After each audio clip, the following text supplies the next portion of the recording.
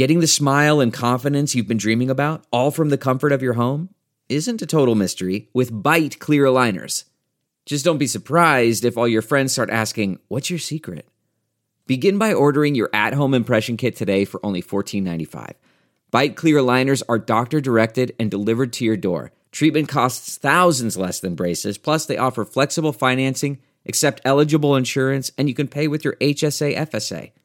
Get 80% off your impression kit when you use code WONDERY at Byte.com. That's BYTE.com. Start your confidence journey today with Byte.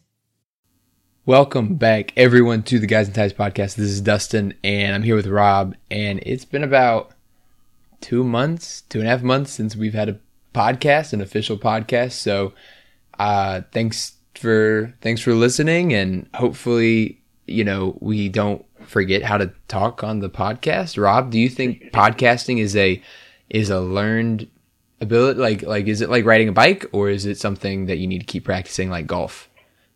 I guess we'll find out, man. I feel like you'll be good because you're still teaching. I just kind of hide in my spreadsheets all day, so one might be more rusty than the other. Teaching and podcast, it is a little bit similar. You do talk, and some people listen sometimes, and then other people just ignore you. But that's okay too. Anyway, so we've been gone for a while. We apologize for this. There's been a lot of UVA sports stuff happening. Of course, basketball loses in the NIT. We didn't talk about that. Spring game, we're going to talk about today a little bit. Rob wants to do a breakdown. Rob's very excited about the breakdown of the spring game. I think there's been a lot of kind of upheaval in the sports world, especially with NIL stuff. We might touch on that at the end. But Rob, first off, how are you? How have you been? What's up in your life? Yeah, man. So I think I've told everyone on a prior episode I am in Charlottesville, and it turns out I am in Charlottesville short term, and at risk of, I guess, angering people. I don't know. I'm about to be a Tar Heel, so I'm about to begin a grad program at UNC. I can say that now. So yeah, I'll be in Charlottesville for a few more months, and we'll be heading off to grad school here come August. So pretty excited for that. I guess we'll see how Tar Heel blue looks, Carolina blue, but we'll take that as it comes. Rob, how big was your NIL package to be a trader in the South's oldest rivalry? Matt Brown came up, and truckload of Jordans. Okay, good. As long as it's worth it. So yeah, well, that's great. It's very exciting. For me, I've had a crazy couple of months. My wife, CJ, matched at Georgetown for her residency, so we're going to be staying in the DC area, which we're really excited about. We are homeowners more recently, so I've been moving and doing stuff, so I've barely had time to sit down, much less think about sports for a while. And the school year's almost over, so I'm looking forward to the summer and hopefully some rest, because it's been a long school year, I think, for a lot of people. But but yeah, anyway, I hope that everyone can forgive us for ditching y'all. We were on what did I say? Hiatus? Hibernation. I like that. Yeah, we were hibernating for a little bit. I think we stopped right after Florida State beat us in JPJ. I think that was just kind of the killer. We just needed a break. It was a tough basketball season. We're going to talk a little bit about basketball later in the podcast. But first, we do want to talk about our sponsors from Athletic Greens. Tons of people take a multivitamin, and it's important to choose one that is top quality. With one delicious scoop of Athletic Greens, you are absorbing 75 high-quality vitamins, minerals, whole food source superfoods, probiotics, and adaptogens. Do you know what that is, Rob? No. And those things help to start your day right. This special blend of ingredients helps to support gut health, the nervous system, immune system, energy, recovery, focus, and aging. It's lifestyle friendly, adapting to a wide range of diets. It contains less than 1 gram of sugar, no GMOs, no chemicals or artificial anything. Plus, it costs less than $3 per day. It's time to reclaim your health and arm your immune system with the convenient daily nutrition, especially during cold and flu season. Just 1 scoop in a cup of water every day. That's it. No need for a million different pills and supplements to look out for your health. To make it easy, Athletic Greens is going to give you a free 1-year supply of immune-supporting vitamin D and 5 free travel packs with your first purchase. All you have to do is visit athleticgreens.com/sportsdrink. Again, that's athleticgreens.com/sportsdrink to take ownership over your health and pick up the ultimate daily nutritional insurance. We are also sponsored by Colorcast. Colorcast is a live audio-only sports talk platform. It is free to download and free to use. You can talk to other fans, athletes, and insiders in real time. It's perfect for watch parties, debates, post-game breakdowns, and reacting to breaking news. All you need to do is download the Colorcast app for free in the iOS App Store, create a profile, link your Twitter, and join whatever group you want. Go ahead and join Colorcast today. UVA football is the softest bunch of cream puffs, bow tie wearing, brie cheese eating, ascot wearing wussies I've ever seen in my life.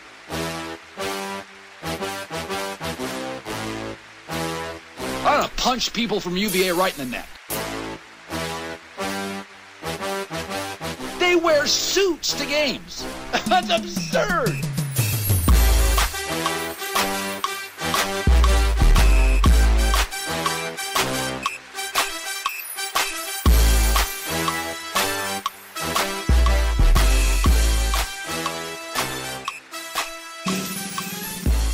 All right. I like those new ads.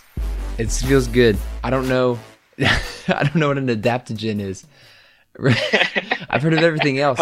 I know there's other things. I don't know adaptogen. That's homework for next episode. Yeah. We'll find out. Yeah, I'm gonna Google it. Anyway, Rob, let's start off with spring football, and it happened last weekend, right? So 8 days ago. Today's Sunday, and Rob, did you go to the game? I wasn't able to go. I was at I was visiting a friend in San Diego, but were you able to go to the spring game? I was there. What was seeing the Wahoo Walk like? Was it cool? Like, do you remember the Wahoo Walk at all from when you were younger? Yeah, so unfortunately I didn't see the Wahoo Walk. We got there probably about 10 minutes before they started. Okay. But yeah, no, I think there was positive reaction. And from what I saw on Twitter, there were a lot of people that enjoyed themselves. The players looked to enjoy it, certainly the players' families. And there was a sizable group of fans there, at least by Virginia spring game standards. I was happy to see that. I'm excited for it. I'm excited that Hagans is the one putting it together too. Mm-hmm. Yeah, I think it's great that Hagans has taken over like a bigger role, like kind of from each person, Mike London, and then to Bronco, and then to Tony Elliott. He has been one of the steadying forces in the program, and I think that he's beloved by everyone, and I think that it's great that he's getting this higher kind of status within the program now. Certainly, and I mean, he had an interview recently in a Virginia Sports article where I think it was Whitey Reed put it together and basically said, "Do you have aspirations of being a head coach someday?" And his answer was basically, I'm happy where I am. And I think it's pretty well told that, he still has aspirations. He just loves UVA and he loves Charlottesville. And I think we're just super lucky to have him around. And, maybe someday he'll get the head coaching itch and, for all we know, maybe it'll be here. I hope it would be here if it's somewhere. Yeah. But Hagans is awesome, man. We're so lucky to have him around. He's great. And, the players love him. People around Charlottesville love him. He's got a great family. I can't say enough about him, but it's great that he's, associate head coach now, right? Yep. And, I think it's great that Elliott saw his kind of use and what he can bring to the program, not only recruiting wise, but just culture wise, and getting the people of Charlottesville on board with Tony Elliott. I think the Bronco departure was super sudden for a lot of people. And so I'm not sure everyone was kind of ready for not everyone was prepared for a new head coach. You know, with like London, after he got people were ready for London for London to not be in charge of the program anymore, and so people were kind of ready for Bronco and the next person. But with Tony Elliott, I feel like he's had almost more work to do to convince people that he's the guy, if that makes sense. Sure. And I mean, he's bringing his own brand here too, while still keeping the things that were, talked about under Bronco and also talked about at the university level too. He comes in and I think he's bringing more energy and more publicity to the program, which is great. I will say I watched 2 ACC network specials where one was where he was live from practice and giving an interview. Another was a feature on practice, and it was great. I mean, it was great exposure to the program. And he's doing that while still keeping a lot of the same core principles that drives, the university athletic stance, as well as the way things were conducted under Bronco. Mm-hmm. The idea that, this is student athlete, and, he's calling it the model program in the sense that he wants high character individuals. He wants, high achieving students to be a part of this program. And that's part of the university culture. And, I think we kind of take it for granted at times because there's plenty of other schools that also have terrific academics, but that culture doesn't permeate necessarily through its athletic teams. And UVA, it does. And it's done that intentionally. Mm-hmm. So he's maintained all of that while I think bringing good energy to the program. And certainly the Clemson credentials are great. And listen, every coach gets a honeymoon period. I think Tony Elliott has made the most of it for sure. Mm-hmm. Proof is always going to be in the pudding, but I think you have to be excited with what you've seen so far. I mean, I agree. I think that he's done an excellent job of getting people on board. And one of the I forget what game it was. It was a basketball game, and Tony Elliott came out at halftime. I think it was the Clemson game that we lost at home. And he got a standing ovation, and it was one of the highlights of the game. It was the only highlight of the game. The game was awful. But he, I think, knows how to talk to the crowd. And I think that I'm really excited to see what he can do with this program over the next, not just this year, but the next couple of years as he gets his own, people in it, and the offense and the defense are kind of set more in stone. And speaking of offense and defense, let's talk about what you saw at the spring game. And you've actually rewatched the spring game, and you've done your homework and your research.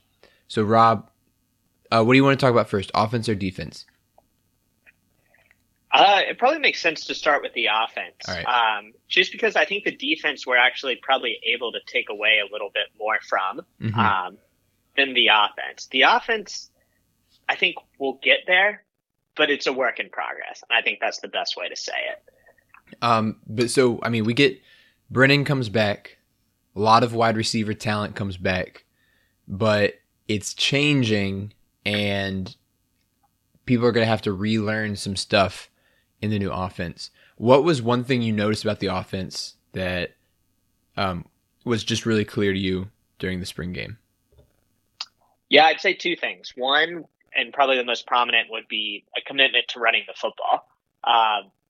Unfortunately, we've been down running backs this spring.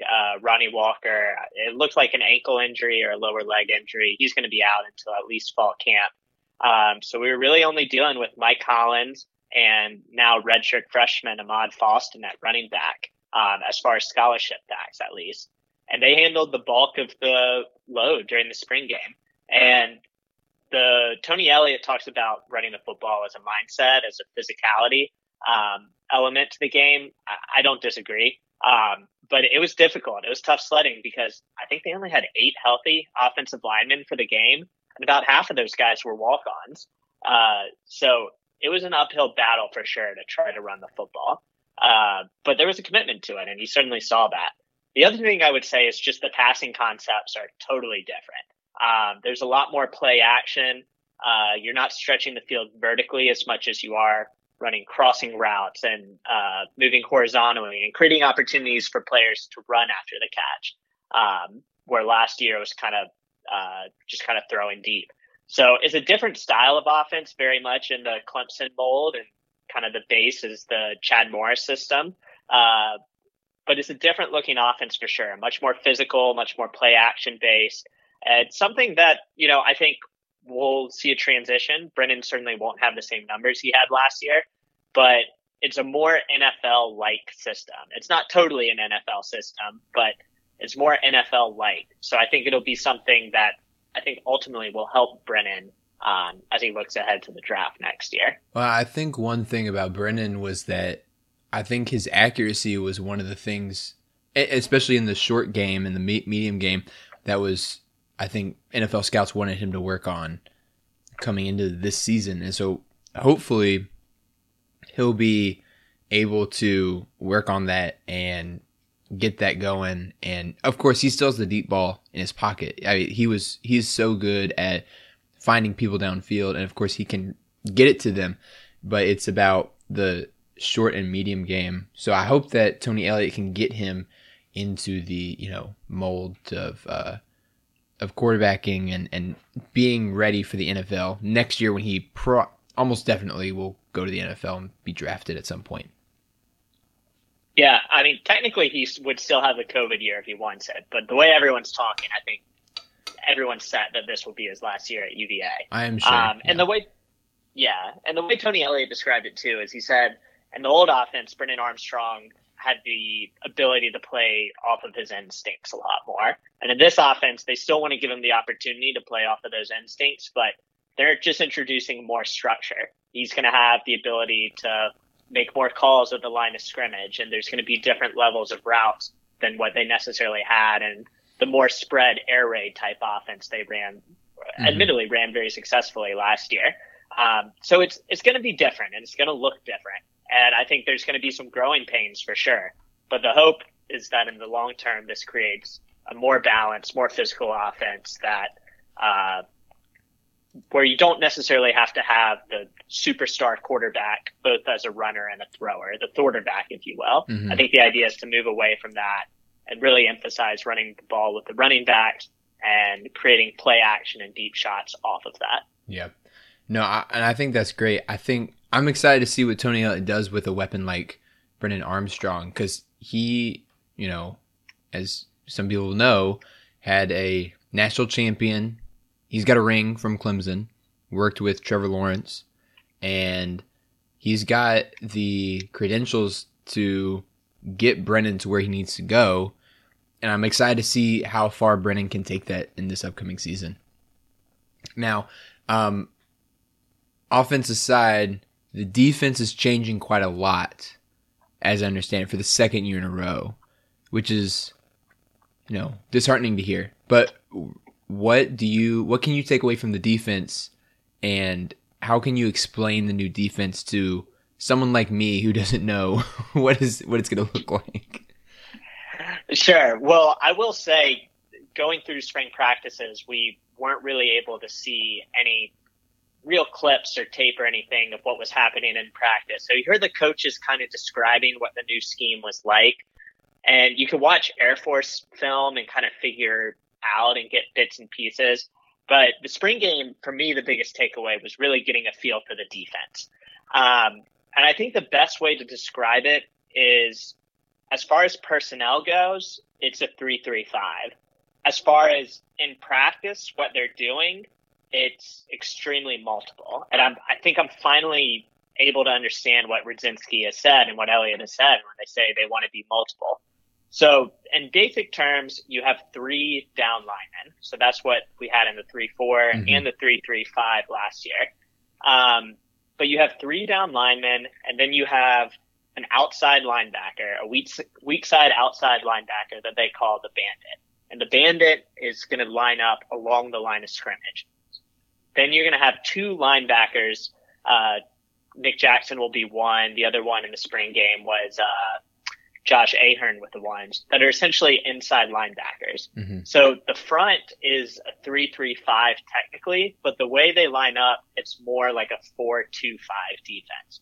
And that kind of makes sense. You have Kevin Downing coaching the D tackles that are the interior 2 linemen.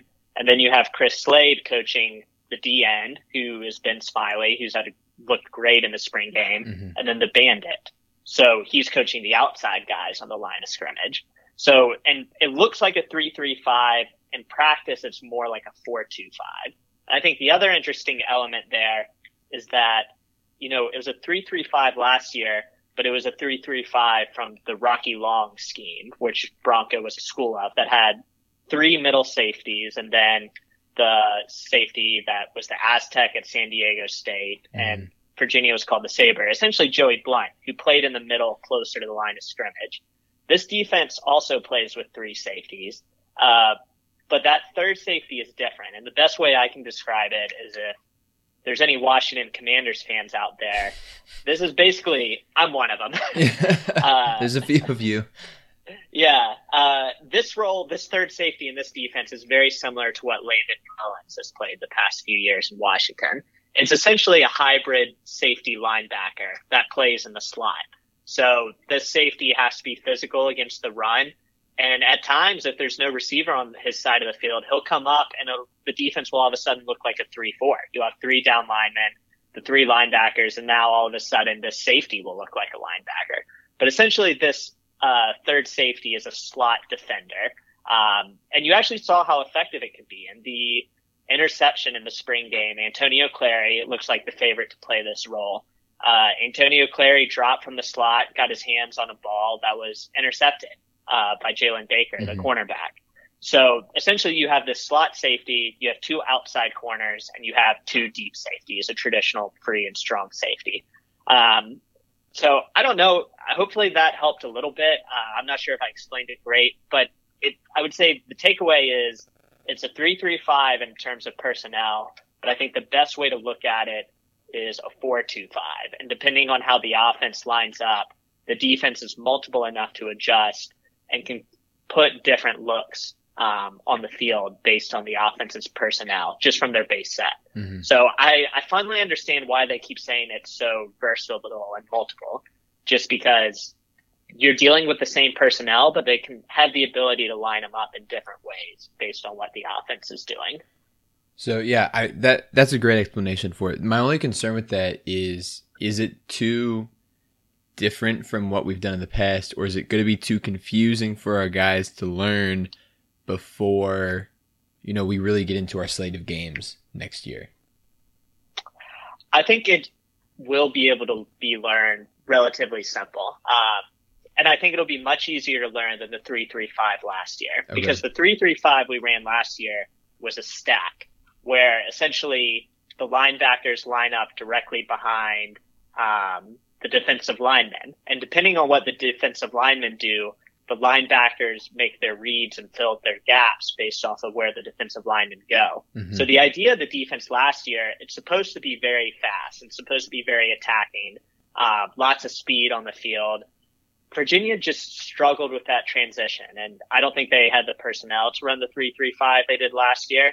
I think they tried admirably. I mean, Joey Blunt just wasn't built to play that middle safety role. He had the heart and the desire to and the skill to. He just physically didn't have that weight to carry. And I'll tell you what I've told people, Quinn Blanding would have been fantastic in that role. But Joey Blunt's, smaller than Quinn Blanding was. So anyway, there were so many different there were way different possibilities on each play, in the sense that, there was a lot of read and react. And this defense is going to be more traditional. It's not going to be quite like the 3-4 we ran in the first 5 years of Bronco Mendenhall's tenure, but it's going to be more similar to that in a base defense. And my anticipation is it'll be simpler gap schemes. So I think it'll be easier for the guys to learn. My guess is that there's less nuance to it than what we ran with the 3-3-5 last year. So hopefully it'll allow the guys to play quicker, and hopefully limit the big plays as well. Yeah, the big plays last year killed us. And so I'm hoping, first game against Richmond, Saturday, September 3rd. Hopefully we are able to get this defense and offense ready for that game. Rob, we've got a couple more months until they start fall camp. What do you want to see more from this team? Do we need any transfers to come in any groups to get healthy?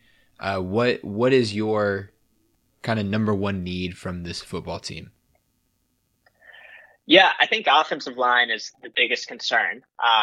They're dealing with limited numbers. Now, I will say they're bringing in multiple people before summer camp. They're bringing in 2 transfers, and they're bringing in 5 freshmen. I think the 2 transfers should be expected to play and probably start. That's the expectation, at least. The freshmen will be harder to determine, but I guess we'll find out. But I think offensive line, I certainly think they could add another player there. And I think running back as well. I think they certainly need another running back, especially if Ronnie Walker, that injury maybe lingers in the fall camp. Mm-hmm. And I'd be curious to see, tight end. I think they could benefit from a pass catching tight end. I will say the tight ends look good running seam routes during the spring game. Grant Mish and Sackett Wood especially, but I think they could benefit from more speed there. And I think they might look for a kicker or punter as well. Brendan Farrell handled those duties last year, the kicking duties, and he could again, and maybe Will Bettridge could come in as a freshman and handle those duties as well. But what we found out is that the kicker, Justin Dunkel, is injured. So he was going to compete for that job. So it wouldn't shock me if they added a punter or a kicker here as well. So I think there's needs that could be filled. It sounds like we're going to have a couple scholarship spots available. My count that I keep, I have us at 82 scholarships for next year, meaning there's 3 left to fill. I know Tony Elliott had said there was like 77 scholarships, I think. So his number is certainly different and more accurate than mine. So we'll bridge those gaps eventually. Do you know more than Tony Elliott about who? I don't think so. I'm not going to go out that far. So anyway, that gap will get bridged eventually. Anyway, so I think we are going to look for transfers, and that would be my expectation. Okay. The curious part will be is today, actually, as we record Sunday, is the last day for players to enter the portal and still maintain their eligibility for next year under the one-time transfer rule. So we're recording this Sunday night. As of now, no UVA player has entered the portal.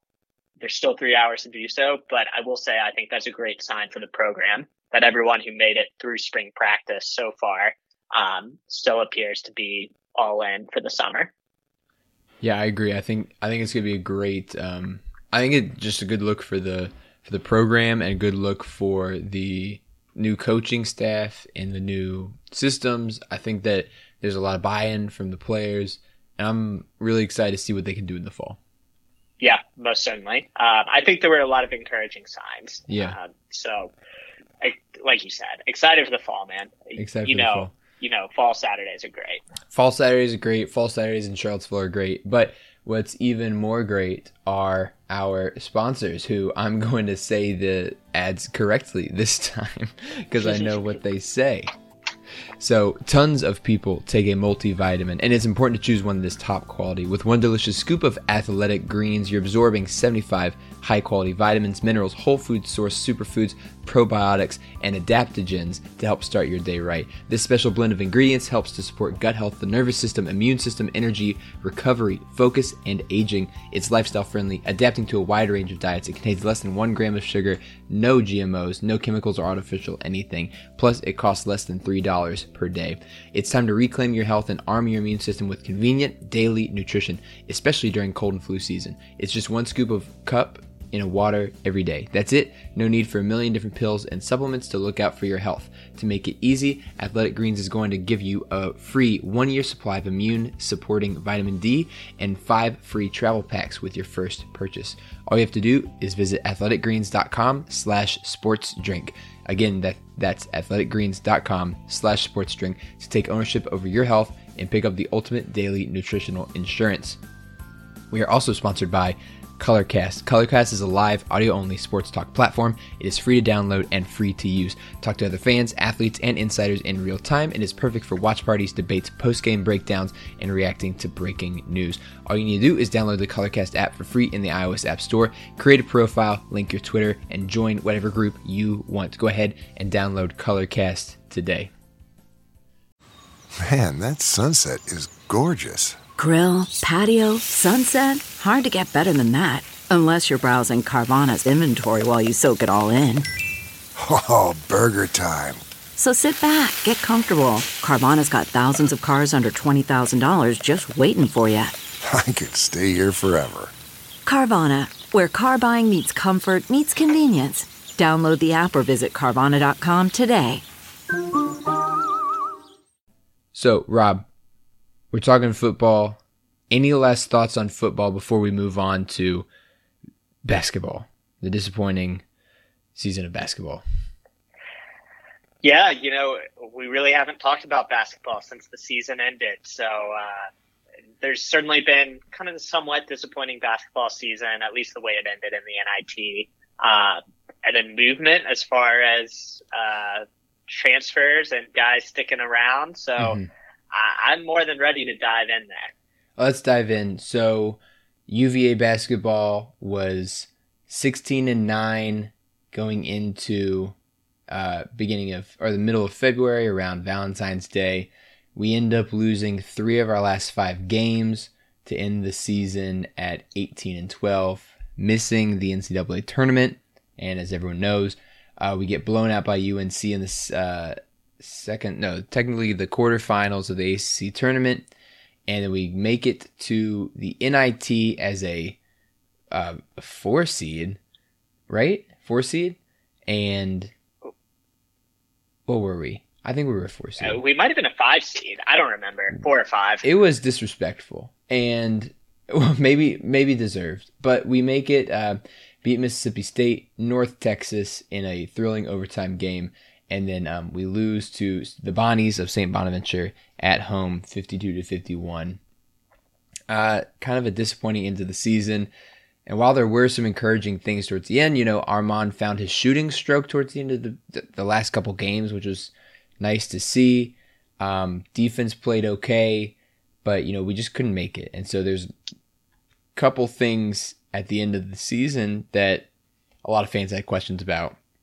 And I think, frankly, Tony had questions about it too. And in his last press conference after the loss against St. Bonaventure, he said he was very frank with the media about what he expected from players who were going to come back. He basically said, if you're going to come back, you're going to need to be better than you were this past year. And there is a couple people that we thought he was taking that shot at. One was the 3 M's, Tane Murray, Igor Milicic, and Carson McCorkle. Just some, freshmen and underclassmen who hadn't really maybe performed up to expectations, either in practice or in games.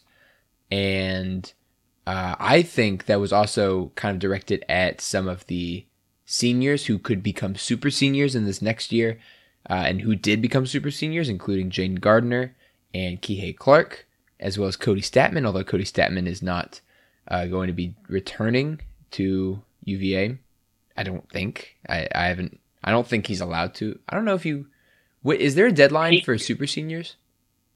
I don't know, but he had the option to return, and I do not believe he's planning to return. I think that decision has been made. I think so too. In any case, we've had a couple of movements, and most of y'all know this already because if you follow along in any capacity, you probably know this, but Igor Milicic and Carson McCorkle have transferred out of the program. Igor Milicic went to Charlotte, and Carson McCorkle, I need to confirm. I think he went to Wofford. We actually have some guys returning, and we have a transfer coming in. So Jaden Gardner, super senior. I don't think his was ever in doubt. It was kind of always assumed Jaden Gardner would come back for a super senior season. And Kihei Clark was always, of course, it was a mixed bag. Some people thought he would, some people thought he wouldn't. Some people didn't want him to, some people did want him to. And eventually, he decides that he is coming back to the program, which we'll talk about in a little bit. The transfer coming in is Ben Vanderplas, and some of you probably remember him.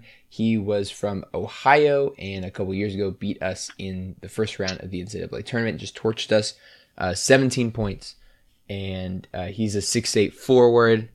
He can kind of shoot it. He shoots at about 33.5% last year, which, frankly, would be fine on our team. That would be about third on the team for people who played significant minutes. Fourth if you include Cody Statman in that conversation. So, we're getting another forward to kind of replace Milicic, who's going out, and of course Kihei Clark is coming back. So I want to talk about both of those guys. Rob, let's talk about Vander Plas first. What was your reaction to Vander Plas coming back, and how do you feel about that? Or not coming back, sorry, Vander Plas transferring into the program. Sure. So on Vander Plas, that is? Yeah. Yeah, I mean, it's an exciting transfer, and it adds an element that we did not have last year, that being the stretch big man. Mm-hmm. I think we had a very solid rotation in the front court. But with respect to those guys, and I think all these guys know this, none of them are perimeter players, and none of them are really stretch players in that sense either. Francisco Cafaro is about as old school of a center as you can get. Caden Shedrick has some athleticism to his game and as a player, but I think defining him as a stretch big isn't quite accurate. He just doesn't have the outside shot. Mm-hmm. And Jaden Gardner really developed that mid-range shot as the season went on. But at his size, I mean, I think he's listed at 6'7", probably more accurate at closer to 6'6". He's an undersized 4 to begin with. And then when we go small ball, he's even more undersized when he's asked to play the 5. So we had big men that were really good in the paint, but no one who could really stretch outside. Offensively, Gardner could hit the mid-range, but I think even more so, I think we mean defensively, where, when we asked guys to go small, they were kind of confined to the paint, or at least that's where their strength was. So I think we were missing that stretch big. And, to call Hauser or DeAndre Hunter as a big, it's probably not accurate, but at the same time, they were guys that could play the 4 and guys that could shoot and stretch the floor. Mm-hmm. And I think that's what Vander Plas brings. He's a downhill player. He's more physical than Sam Hauser was. Not quite the same shooter Hauser was, but a good enough shooter that you have to respect. So, the ideal scenario is that we just landed ourselves a Brady Manick. I guess time will tell there, but, I would say similar styles of play for sure. Downhill players, the ability to shoot. And I think he adds an element that this team needed. And, depending on how Isaac Trout comes in and develops, maybe he can also play that role. But, Vander Plas is going to be a 6th-year guy. This will be his super senior year, and he redshirted his freshman year at Ohio as well. So he's a 1-year player here at UVA, and I think he comes in, he'll add experience on a team that's frankly going to be very experienced already next year, and provide a different element that, we might have had with Trout, but certainly now we'll have this year with Vander Plas. Yeah. Now, I mean, so you're talking about experience coming back, and with Kihei coming back, we've got all 5 starters returning for another season at UVA, and kind of a, I would say a disappointing season, all things considered, with what we thought we were getting from certain people who were coming in. And let's talk about Kihei coming back now, because there was a mixed bag. There was a mixed reaction to this, and I've got some feelings, and I know you have some feelings as well. So I just think that, Kihei coming back can be a really positive thing for this team. I think that there's certain ways in which the team can use Kihei a lot next season, whether it's as a ball handler or as a shooting guard. And I think that I think that there are definitely concerns about, his usage and his playing with Reese Beekman. They are a similar player. They do similar things. I think playing both of them at the same time gives a lot of people concern because of not only Beekman's development, but the how the team is constructed on the floor, and what that limits the team can do. So especially last year, without any really great outside shooters, Armaan Franklin wasn't consistent enough for that. We didn't have a big shooter like Hauser or Huff like they did the year before. And so this year it was kind of a struggle to see them both on the floor at the same time. Rob, what are your thoughts on Kihei returning and what he can bring to this team? Well, he certainly can bring a lot to this team. He's an all-ACC point guard.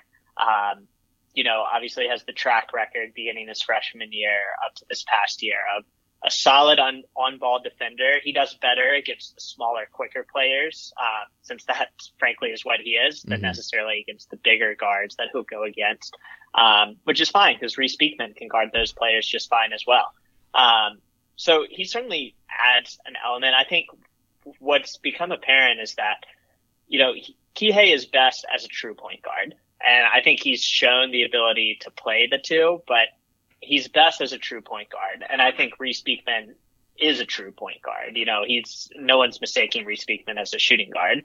So I think the challenge next year is going to be to find a way to get, play them together to an extent, but to be able to get shooters on the floor. And I think that was our biggest weakness last year.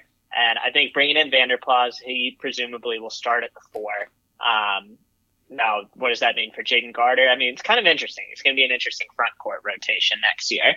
But I think Vanderplas is, he's a 4 in our system. I'd be shocked if he played the 3. So, you have the front court there, but the question is really going to be, how do you improve the backcourt? I think the biggest thing with the backcourt is you have to improve scoring and even more specifically shooting. Yeah. And, I think Armaan, maybe he'll fare better playing the 2 next year. That's probably his more natural position than the 3. Although I will say in the sides offense, it's all kind of the same once you start going. Yeah. That being the 1 through 3 kind of all do the same thing. So I'm curious how this is going to look. McNeely is a great shooter. McNeely could come in and fight for minutes right away. I think we've seen with freshmen that probably, if it happens, it'll be it'll happen slowly over the course of the season. We don't know if we're going to see a jump from Tane Murray. I'd expect at least one of Leon Vaughn and Ryan Dunn to redshirt. That'd be my expectation. But yeah, I think the challenge next year is finding a way to get the different personnel, and it could be different. It could be the same for all I know, but get personnel on the floor to better space the floor, to better be able to shoot and better be able to attack. And I think Kihei and Reece, as has been documented, bring a lot of the same strengths to the team. So I don't know if they can necessarily just roll out Reece at the 1 and Kihei at the 2 next year. My hope would be is that they find a way to get creative and find a lineup where, listen, they might not play as much as they did this past year. This past year, here, I just have the minutes pulled up. So,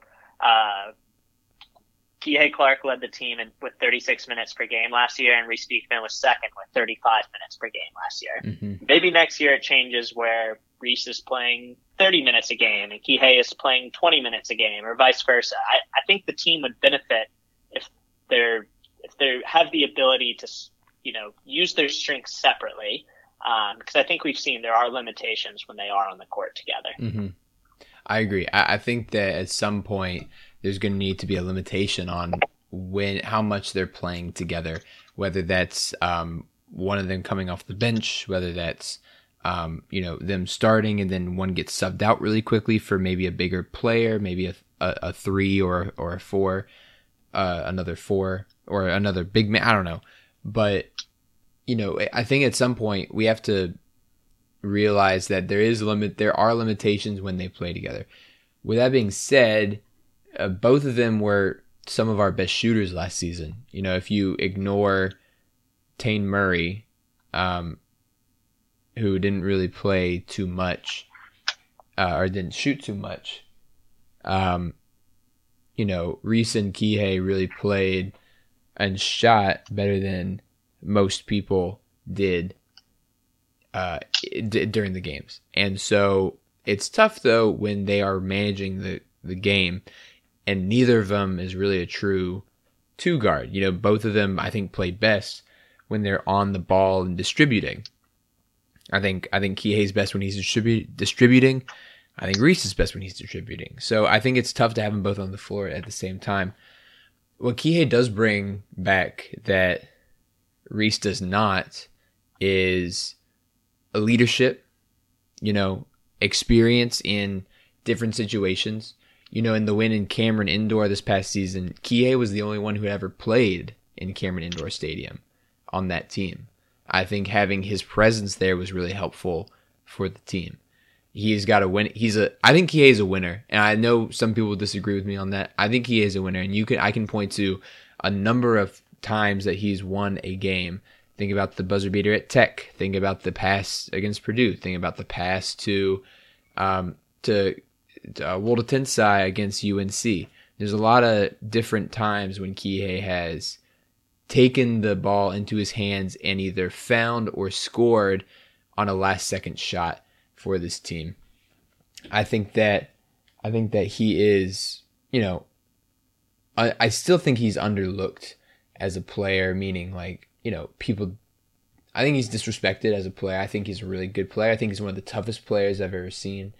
And he's, of course, a great on-ball defender for certain situations. I think he brings a lot to the table, and I'm hopeful that over the course of the season, we figure out what is the best solution for both of them at the same, either whether it's at the same time, whether they change one of their roles, or if they are playing at different times over the course of the season. Yeah, I totally agree. I think most of the fan base agrees, admittedly. And I'm curious what Tony Bennett does. And, the Kihei decision, everyone was aware of it, obviously. Tony had to invite him back for that to happen. Kihei had the eligibility, but Tony had to invite him back. And, I'm sure Reese Beekman knew every decision point, knew all the information at every step of the way. So, I think by all accounts, they seem to be close. By all accounts, they seem to enjoy working together. So I'm curious to see kind of how it plays out. I mean, like you said, I think the goal here is really, the goal is always to field the best team, and you have to find the way to field the best team. I think each of the years after the national championship, there's been pretty severe roster limitations, and Kihei has kind of been the one person through it all, through thick and thin, that's been through that. And I think at times, especially his sophomore year, he was asked to carry maybe more than what was fair. I think the hope would be is that you're able to put the complementary pieces around him where you don't have to ask him to carry that much. And you're able to lean on the talents of a very talented point guard like Reese Beekman, who will be entering his junior season.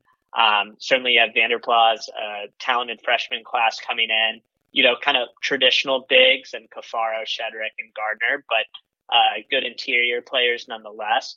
So I think the goal is always to find the best team. And if you can find the ability to use the pieces and the players that we have to put the best team around Kihei, that's the ultimate goal. I think what we're cautious of right now is, rolling out the 2-point guard look again, just because both of them are more naturally suited to play the point guard as opposed to one playing the shooting guard. But, I think you kind of have to trust Tony Bennett to hopefully put that together.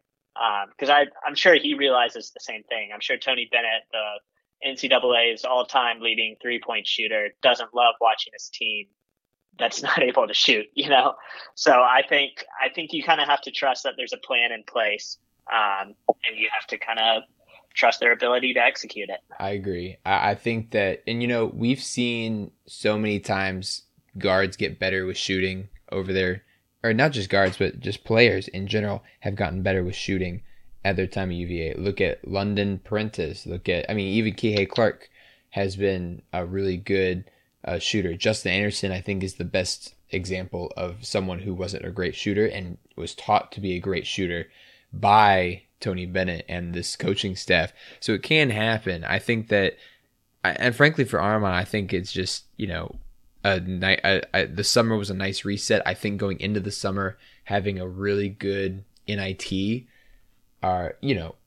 with not winning the NIT, but shooting really well in the NIT, I think that that's a great thing. And, hopefully with Vanderplas can find a touch that is respectable and needs to be guarded, because that's going to spread people out as well. And I'm hoping that maybe some of our freshmen coming in can provide some shooting as well. We already talked about Isaac McNeely, 6'4" guard coming out of West Virginia. He's a scorer. He's a shooter. his body is a little bit bigger than some of what freshmen typically bring in, and so maybe he can contribute right away. Leon Bond is a 6'5" strong forward, as well as Ryan Dunn, 6'6" strong forward, and of course Isaac Trout, 6'10" power forward, coming from Nebraska. So we've got the two Isaacs and Leon Bond and Ryan Dunn. I think all of them can contribute this season in different ways. I'm not sure which of them are going to play this season, if they're going to play a lot. I expect all of them to, well, unless they're redshirting. Do you know if the redshirting rule has changed back? Because I know this past year it was done away with for COVID reasons. Yeah, so the COVID rule only existed for that one season. So this past year, anyone who played in a game lost their red shirt, which, is different from football now. Football has the 4-game rule, where if you play in 4 games or fewer, you can maintain your red shirt. Basketball does not have that. Yeah. If you play, you lose your red shirt. Yeah, so anyway, I expect probably 1 or 2 of these guys to redshirt. Probably just one, considering the need for shooting and offense on this team. Maybe either Leon Bond or Ryan Dunn would be my guess, considering they play a very similar position and they're more similar players in that way, that they're the same size and same position. But I would expect to see one of them what's it called, redshirt, while the season goes on, especially with Vanderplas here as well, taking up some of that space. But we'll see. I think it'll be interesting to see how, as you said, Tony is using Kihei and Reese at the same time. They bring a lot to the table, and as you said earlier, Tony, I think, is going to know best about how to use the team and what's best for the team. So I'm hoping that it turns into wins for next year. I'm actually excited for next year basketball. It's unusual for a team to bring back all 5 starters, and the leadership and experience like Kihei brings. So I think it'll go well if we can find some shooting. It'll be good. Yeah, I mean, that's the key. And I think Armaan Franklin's going to play a big role in that. Right. But certainly, you hope there's a jump from Taine Murray. Vanderplas adds you something different. Mm-hmm. And I would say, I think for the most part, I would anticipate that the roster is largely set. Don't expect any transfers outward at this point. And they don't appear to really be targeting any transfers in either. So if we go into the season right now, we're at 12 scholarships, which is 2 more scholarships than we played with last year. Still 1 below the limit. So I would imagine what we're talking about is largely set, barring kind of a too good to pass up type player coming available. Yeah. So hopefully, these guys will be able to work this summer. I know the Instagram account for basketball just put out pictures of workouts today. So hopefully they'll be able to work through this. And like you said, I mean, I think everyone loves basketball season. I think we're excited to see kind of a lot of similar puzzle pieces, but maybe some new ways to put them together, adding in the freshmen and the transfers. So it'll be exciting to see. I'm excited for this team, and I think that, they can do a lot with it. I think Armaan is going to have a good reset this summer. So speaking of resets, let's reset what we're talking about and go to NIL talk. We mentioned it at the beginning of the podcast, but there's been a lot of different NIL stuff. I think it's just really interesting and just wanted to discuss it with you. I don't really have an opinion on it, but there's been a couple things in the news recently about players shopping themselves off or shopping themselves around for a better NIL deal. For basketball, it's been Isaiah Wong, plays for Miami. He says he's going to transfer if he doesn't get a better NIL deal. Kind of another one was Oscar Tshiebwe. Oscar Tshiebwe, of course, player of the year in men's college basketball. Kentucky star is getting about $2 million in NIL deals next year for coming back to Kentucky. Now, I don't know if he was shopping himself off, if being like, I'm going to go to the NBA if I don't get a good deal, but he's going to make a lot of money next year whereas he might not have in the NBA if he was drafted in the second round or something like that. The other one was in football, Pitt wide receiver. What's his name? His last name is Addison, but Jordan Addison. Jordan Addison, thank you. And he was shopping himself around. Apparently, just today, got a good deal at USC. So I don't think it's official yet, but I think he's going to be transferring to USC. And there's talk of a house and a lot of money involved. But Rob, how do you feel about players in college sports, not just football and men's basketball, but probably anything at this point? How do you feel about players openly shopping themselves around, saying like, I'm willing to transfer to a school that will get me better NIL deals? Yeah, I think everyone's trying to figure that out right now. Yeah. I will say, in terms of what NIL is technically defined as, I am all for NIL. Mm-hmm. I think NIL is great for the players. I think it's only fair the fact that so many players have lost eligibility or been kicked out of schools for, signing autographs and selling them. Like it seems insane. And I'm very glad NIL is a thing. I think what is becoming interesting is that since the NIL was rolled out initially on a state-by-state basis, and the NCAA just kind of acted with one swooping motion to allow NIL without really defining a path forward for it, I think we're seeing the murky waters really come to the surface here. And I think the biggest problem we're dealing with is, what is NIL? Mm-hmm. Like name, image, and likeness. The idea is it's essentially a transaction. Players, compete on the field and they have the ability to benefit off of their name, image, and likeness. NIL was not supposed to include pay for play. Yeah. I think what we're seeing now is we're seeing a lot of pay for play and it just being advertised as NIL or described as NIL. Mm-hmm. So, the Isaiah Wong situation, I don't really view that as NIL. I view that as pay to play. And there's not really boundaries set yet for the NCAA, at least, to distinguish between the two. So I think more rule changes are going to have to come, because I think the NCAA would be hurt with the true pay for play culture. I'm not saying it's bad, but I think modern sports as we know it would change. There's not a salary cap. All of a sudden there just adds so many more elements that aren't even, a problem in pro sports, because in pro sports everything is uniform, salary caps and unions and whatnot. We're kind of entering the Wild West here. And I don't mean that in a bad way. Mm-hmm. I just mean that in a way that the NCAA has not defined a path forward for. And I don't think, frankly, is prepared or was prepared to define a path forward for. Yeah. So I think we're all kind of figuring it out right now. But Dustin, I don't know if you have thoughts on this either.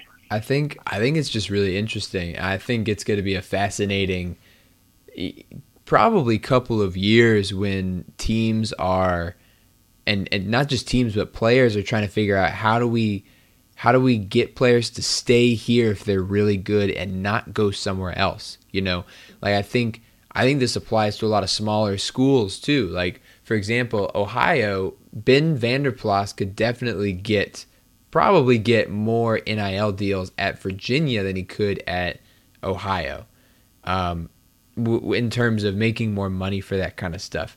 I'm not saying that's why he transferred to Virginia, and he's got a lot of ties to UVA in the first place, but I think that it's interesting that players can now be like, I'm going to leave because I'm really good and I can make money somewhere else. I think that's perfectly fine.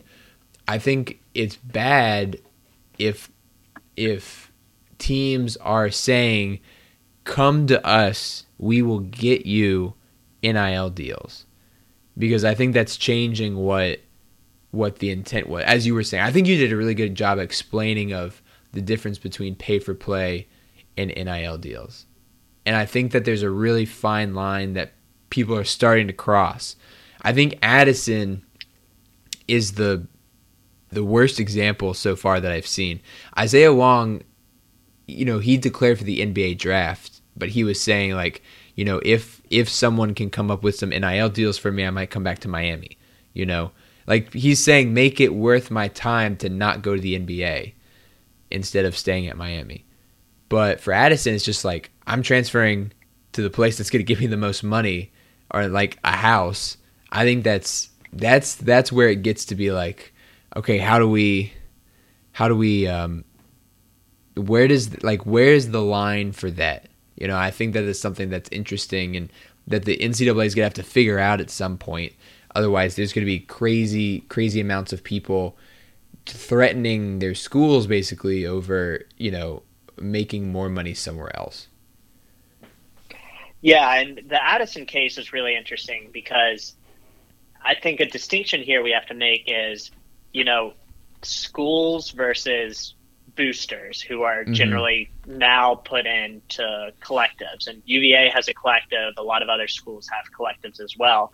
But these collectives helping, you know, pool, you know, boosters and businesses and what have you, create NIL opportunities for these players. Well, the school does not have involvement in these collectives. And even more so, I think the Addison case is interesting is because this offer, for lack of a better word, that he's receiving from USC to transfer from Pittsburgh, he's not technically even in the portal yet. At least as of recording, you know, there's been several days going on where he is not in the portal.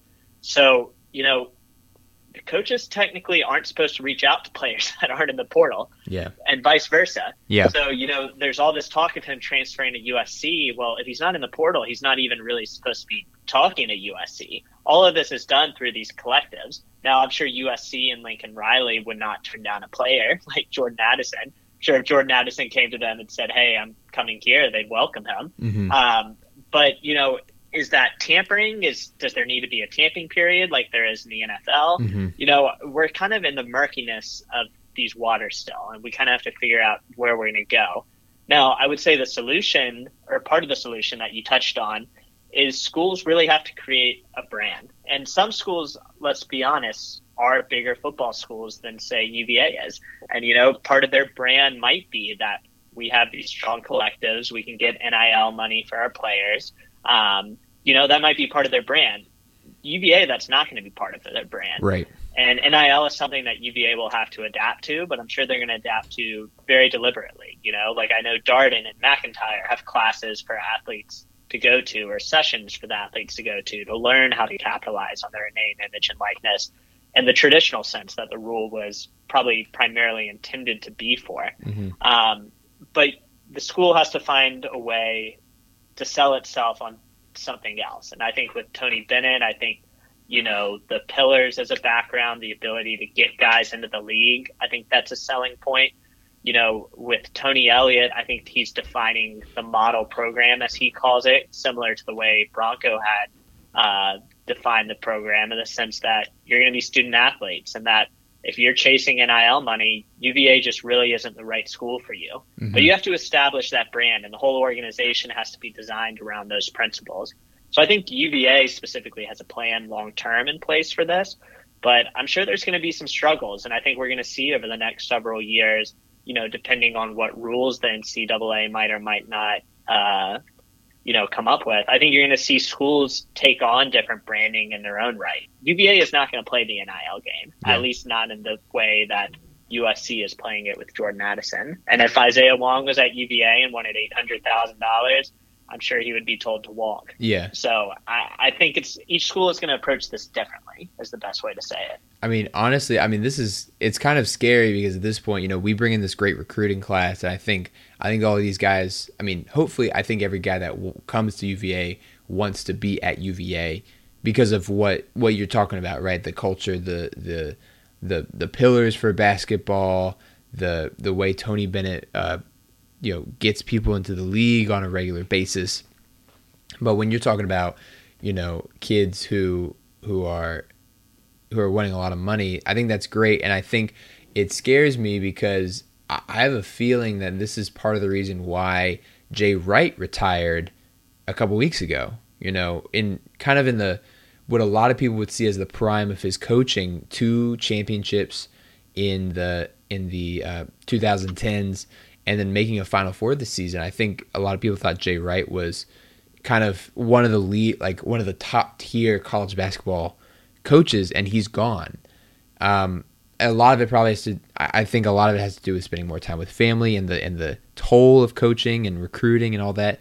But I also think it's a different game now in a sense, and I think it's going to change a lot more as the years go on, because you've got to not only recruit people, but you've got to be able to sometimes offer them a better deal than other places, which is not going to work out in every case, especially I think at a place like Virginia. And I'm hoping Tony sticks to his guns and doesn't kind of feel the fatigue of losing players because they're getting quote unquote better deals at other schools. I think that's my greatest fear coming out of all of this, is that it like pushes Tony out of the game. Yeah. And I mean, I think I'll come to Tony Bennett in a second, but you bring up Jay Wright. I think Bronco resigned for several reasons. Yeah. Not all of them have been made clear, but I think when we're talking about Bronco Mendenhall, he has said outwardly that he didn't like the direction that college athletics was headed, and that he wanted to maintain that amateurism model, and that was what attracted him. So, I mean, I think that probably played part of a role as to why Bronco stepped down. And again, we're speculating. I'd imagine it had somewhat of a role with Jay Wright stepping down as well, like you said. And yeah, I mean, I think we've seen its fingerprints touch our basketball program too. Again, without knowing all the details behind the London Johnson recruitment, it seems that there were some external factors involved there. That whether it's G League, whether it was NIL, whatever it would be, just things that UVA as a program couldn't match. And different players are going to want different things. Not saying one thing is better than the other. And I think NIL, as it's intended to be implemented, is a great thing for college athletes. And I think it's not a bad thing for college programs either. I think we just don't have a defined set of rules yet. And I think the intentions of the rules just need to be made clear by the NCAA so that they can put stipulations in place. Like, for example, we mentioned earlier in this episode the transfer rules. College athletes can transfer once without having to sit out a year now. But there's a deadline, the deadline being today, as to when they can enter the transfer portal for that rule to remain in effect. It's just like little things like that. There just needs to be more guidelines here so that everyone knows what's allowed and what isn't. And we're in the very early stages of this. We're within the first 18 months of this rules. And I imagine it's going to be worked out eventually. But it might be another 2-3 years before we really have a defined set of rules that everyone's working from. It's still just in its early stages. I think you make a really good point that it's the intention of the rule is to give college athletes a say over their ability to make money and profit off of their name, image, and likeness. There were horror stories back before this of players, not just from football, but from like volleyball or soccer or lacrosse, who had like YouTube channels that the NCAA forced them to take down because they weren't allowed to make money off of the YouTube ads, and the ridiculousness like that. And now we've got players who are making hundreds of thousands or millions of dollars to promote different things while they're at school, and I think that's great. But I think that you bring a good point of the intent of the rule was not to recruit players who are still at another school who have not entered the transfer portal yet to come to your program, like Jordan Addison right now, and like USC is doing to Jordan Addison. And I still can't find anything. I've been kind of searching Twitter as we've talked. I haven't really found anything that says that he's actually in the transfer portal yet. I haven't looked that hard, but I think it's still a decision that hasn't quite been made yet. But I think that from all the reports, it sounds like there's an offer on the table for him if he does end up in the portal. So, just really interesting. And I think I really actually enjoyed talking about this with you. I think it's a great, it's a great exercise in, intentions of rules and where is the line drawn for tampering and collusion and all that, all those legal words that have a lot of meanings. Yeah, and the one last thing I'll add on all of this is kind of the overarching theme here is that we found out, I think it was last week, that Mark Emmert will be resigning as president of the NCAA in 2023. So the NCAA and the college athletic environment is dramatically different now than it was even 2 years ago. And that's kind of what we said about, or I've told people too, about our basketball national championship team in 2019. Mm-hmm. The environment that team won a championship in doesn't exist anymore. Right. College athletics is remarkably different just between NIL and transfer rule alone. So I'm very curious, how they will go about this hiring process, they being the NCAA, to bring in a new president, because I think we're at an inflection point for college sports. I don't know necessarily what direction we're going to head to, but I think it's clear that we're moving at least away from the amateur model and more towards a professional model. Mm-hmm. Now, I don't know where the line is going to be drawn, but that's something that the NCAA and the new president will probably have a very large say in. Yeah. So I think following the hiring process here and the criteria they want, I think it's going to be fascinating. And I think it's going to set up the future of college athletics for the next, call it, decade, 2 decades, if not permanently, honestly. So I think we're at an inflection point. It's going to be fascinating to see what direction they head. The new president has to be Coach K, right? I will say, while we're on this subject, props to Jay Wright, who joins the ranks of Roy Williams, Mm-hmm. who did not need a farewell tour. Yes, I agree. I thought I was very respectable, a respectable man, and a decent human to just announce it like everyone else, and not make the season about him entirely. I thought that was great. Rob, any last thoughts, words, shout outs before we end this long podcast, a long return podcast? Yeah, I was going to say, just great chopping it up with you, man. Mm-hmm. I know we go longer than we typically do, but Yeah. we had almost 3 months of material to cover. I know. One thing I will say, congrats to Jelani Woods for getting drafted on Friday, I think, because he was third round to the Colts, and congrats to Rashad Henry and Joy Blunt for also making undrafted free agent rosters. Did you see, was there anyone else who got an undrafted free agent signing that you saw besides those two? There's always a blurry line between whether they were signed as an undrafted free agent or invited for a tryout or whatever it may be. I will say Joey Blunt and Rashawn Henry to the Seahawks and Panthers respectively are the only 2 players that the university account has tweeted out. Mm-hmm. But based off of reports and rumors, again, don't know if this is signings or tryouts, but the other UVA players would be Devontae Cross to the Commanders, Devin Darrington to the Chiefs, Chris Glazer, it appears, has a tryout with the Chiefs and the Colts. And then a little throwback, former UVA safety Chris Moore, who was at Georgia State last year. He has an opportunity with the Ravens. So a couple of guys getting opportunities here. Well, congrats to them, and congrats to us for doing a podcast again. Thank goodness we're back. We hope to be doing this more regularly. And until next time, go Who's, and thanks for listening. Go Who's.